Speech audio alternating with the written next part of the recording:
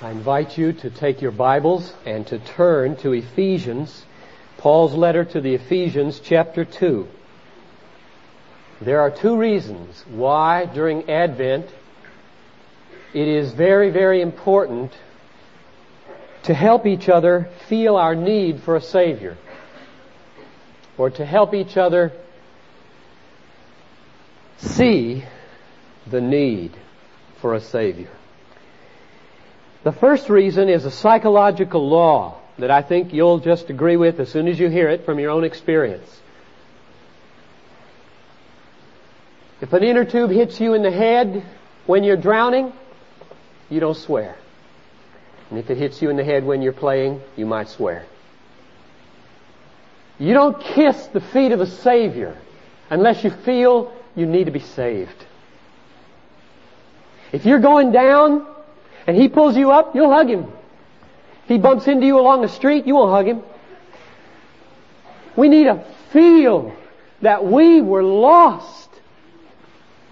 Otherwise, we'll look at Jesus and say, Jesus, how else are you going to come to love Jesus? Unless you know you were desperate without Him. That's reason number one.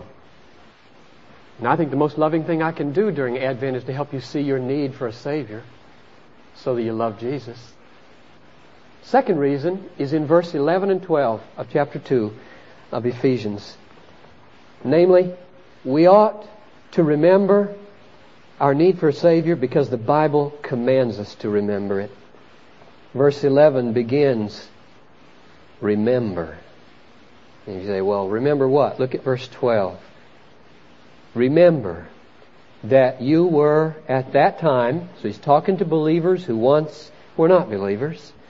You were at that time separated from Christ, alienated from the commonwealth of Israel, strangers to the covenants of promise, having no hope and without God in the world. But the key word now, the key practical word in that verse is remember. After you've been saved for 20 years, 40 years, 60 years, remember what you were or would have been without the Savior. Part of your regular devotional life should be remember. Remember what you would have been. So my second reason for trying to help you see your need for a Savior is so that you will obey verses 11 and 12 of Ephesians chapter 2. Not to remember is to disobey the Bible. Remember from what you've been saved. And so that's my aim. My plan had been last Sunday to preach on verse 1 of Ephesians 2, dead in sin. To preach today on verse 2, captive to an alien power. And to preach next Sunday on verse 3, by nature, children of wrath. And then on the Sunday before Christmas to take those two words at the beginning of verse 4 and unpack them for all they're worth. But God. I just love those words. 3 verses of destitution. And then the grand but God. So, we lost last Sunday. So next Sunday we'll put 2 sermons together.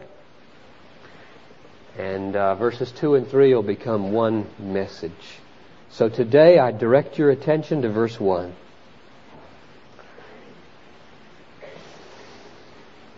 Literally, you being dead in your trespasses and sins. And then you can drop your eyes down to verse 5 and see it one other time.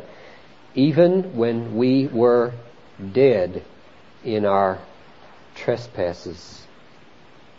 So the first reason for you to feel a need for a Savior is to remember that you were dead.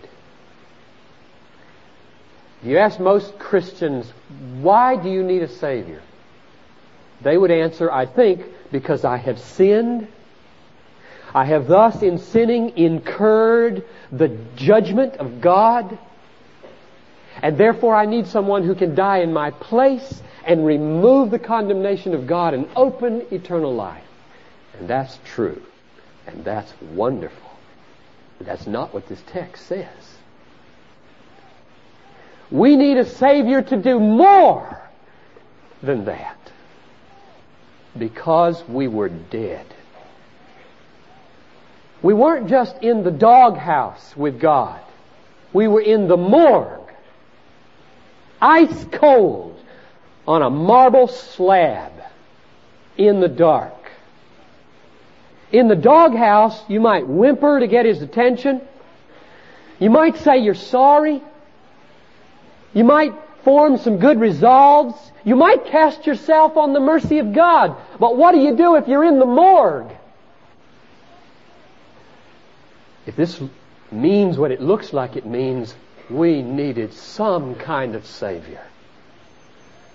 Didn't we? Some Savior. Who will suffice to walk through the morgues and build a people for Himself? Well, I don't want to pour my meaning into this word. We best look around in the context to get Paul's intention in this word dead. There are a lot of people who read the word dead and see something totally different than what I see. So let's look at the context and see what clues Paul gives us for the meaning of dead. Let's go to verse 3. At the end of verse 3 you see this awful sentence. The end. We were by nature children of wrath, like the rest of mankind. So that's everybody, Jews and Gentiles. In other words, everything you did to incur the wrath of God before you were saved, you did by nature. It was your nature so to do. It was my nature so to do. We are by nature sinners. Or look at verse 2. See that phrase, sons of disobedience? What does that mean? Sons of disobedience. I think it means disobedience is in our spiritual genes. Rebellion runs in the human family. By nature, we are rebels against God. You don't learn it, you are it. So we need a Savior not just because we've sinned, but because we sin by nature. That's me, sinner, by nature, rebel against heaven. Now that doesn't sound like death, but it is. Dead to obedience, alive to disobedience. Dead to submission, alive to rebellion. Dead to faith, alive to unbelief. Sure, we act. There's a lot of life going on in one sense, isn't there? A lot of rebellion life, but we're deader than a doornail when it comes to the Spirit, to belief and submission and obedience. So, what we need in the morgue is a miracle of life, a twitch, a quiver of inclination toward God spiritually. One other clue for the meaning of dead. Look at verse 10. The first clue was by nature children of wrath. The second clue was sons of disobedience. And the third clue now is, for we are His workmanship, created in Christ Jesus for good works. See that word created? What does that mean? That's a radical statement.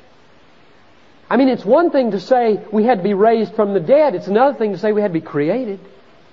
That's more radical, isn't it? Created, that's God's work. to create. Only God creates. Let there be light. I mean, Elijah raised a man from the dead. Only God creates. So here we have two images, two metaphors, a resurrection and creation. So you ask, what does it mean to get converted? What does it mean to pass from death to life? It means something like a resurrection and something like a creation. And so dead means you're a candidate for that. A spiritual candidate for resurrection and creation. So we're not just in the doghouse with God, we're in the morgue. Now here's what that means. Just very practically. Don't let this linger out there in some kind of theological spaceland. Before we were raised from the dead by the Word of Christ, everything we said, everything we did, everything we thought, everything we felt came from what we were by nature, children of wrath, and was therefore unspiritual, and therefore sin. All we ever did before Christ quickened us and brought us to Himself was sin. You believe that? I'm sure some of you don't because you've never been taught it. But I'm going to try to persuade you that that's true. If we are by nature children of wrath, we don't have the Holy Spirit. We are what Paul calls natural people, devoid of the Spirit. We have nature, and by nature, rebels. And out of this comes action. You might build a hospital, you might feed the hungry, you might educate the ignorant, and it's all sin if it isn't done for the glory of God, in reliance upon the enablement of God, pointing people to the salvation of God. Because what is sin but falling short of the glory of God? Did you do anything for the glory of God before you got saved? No, it was all sin. We live in a society who doesn't understand sin at all. Sin, somebody will say, no doubt, oh wait a minute, I know lots of unbelievers who are good people. They don't sin all the time. They do good things. In fact, I know some unbelievers who are better than some believers. When you talk like that, you simply are an atheist. You leave God out of account. God made these people for Himself. To love Him, worship Him, trust Him, obey Him, honor Him. And you're going to call all their deeds done in reliance upon themselves, without any regard for the glory of God, anything but sin? It's really quite irrelevant whether people on their way to hell might be made a little more comfortable by these actions. Look, sin has to do with God. Don't let the media define sin for you as though it means hurting another person merely, with no reference to God. What is sin? All have sinned and fallen short of the glory of God. So what you don't do for the glory of God is sin. Whatsoever is not from faith is sin. Romans 14:23. So if you don't act in faith, you sin. You only sin. You get up in the morning and brush your teeth. It is sin. You do your job all day long and don't make one mistake, and it's all sin. Now, do you begin to see how horrible is the condition of a person before he has a Savior? All we do is sin without a Savior, because we don't do anything for His glory. We don't do anything in reliance on His power. He gets no honor from us at all. Oh, I hope you see that. Because you'll love Jesus the more if you see it. And if you see it outside Christ right now, it means He's opening your eyes to bring you in. Let's turn to Romans 8, verses 6 and 9. I want to let another text inform the meaning now of what it means to be dead in sin. Romans 8, verses 6 to 9. As you read this, be asking yourself the question, what is Paul's understanding of being dead? Before we had the Holy Spirit, before we were saved, before we were converted and quickened and brought to life by Jesus. Verse 6. Literally, the mind of the flesh is death. There it is. The mind of the flesh is death, and the mind of the Spirit is life and peace. Because the mind of the flesh is enmity against God, for it does not submit to God's law, for it cannot. And those who are in the flesh cannot please God.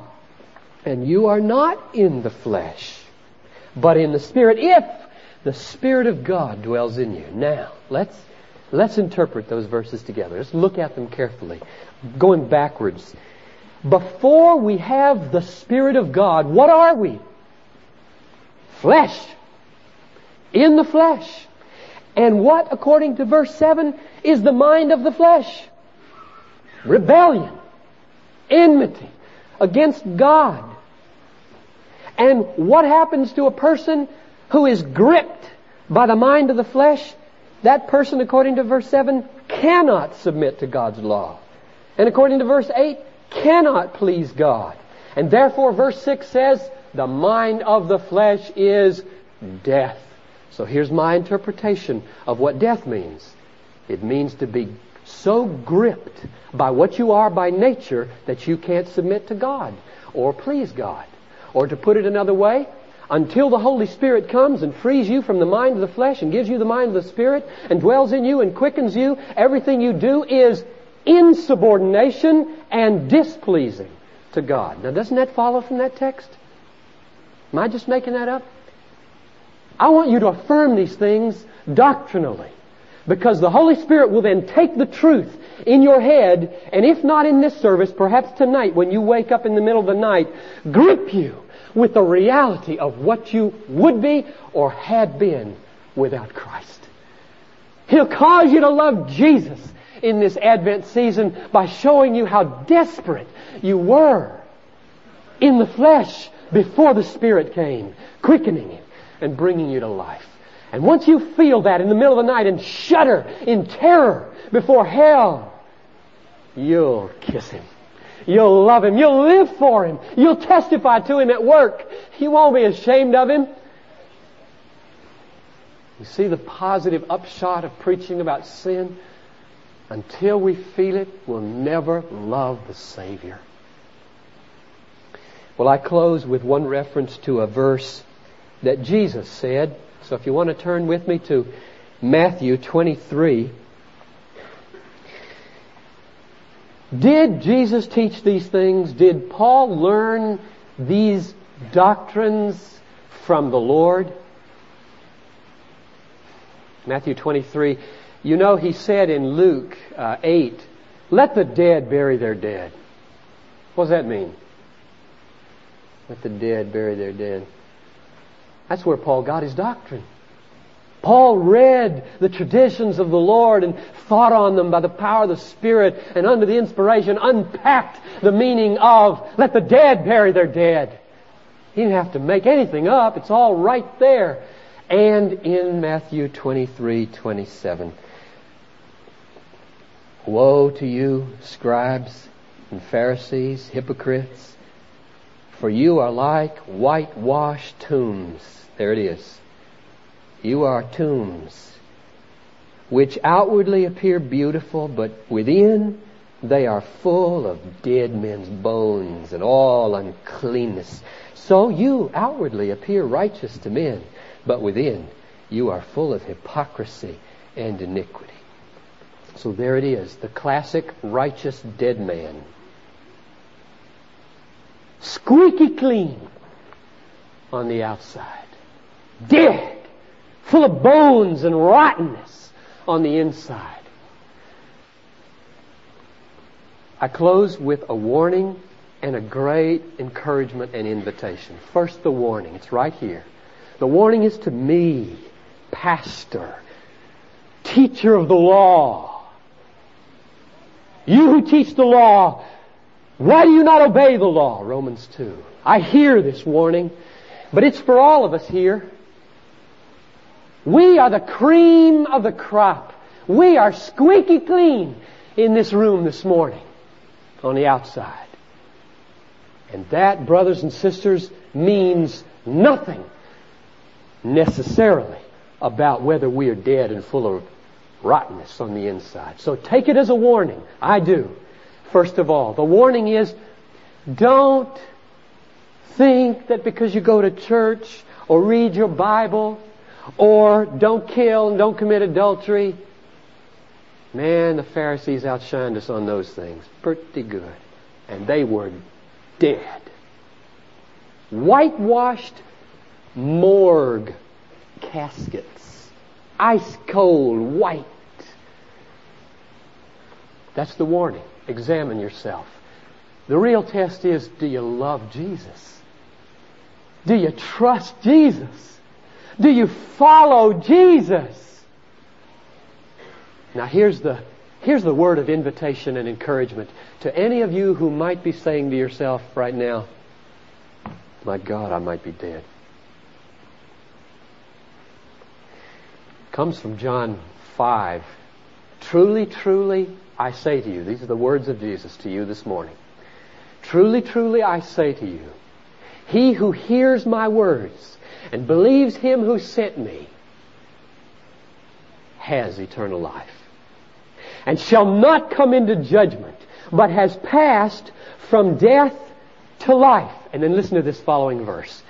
Truly, truly, I say to you, the hour is coming, and now is 1207, 1985, when the dead shall hear the voice of the Son of God, and those who hear shall live. Did you hear it this morning? Did you hear the voice of the Son of God?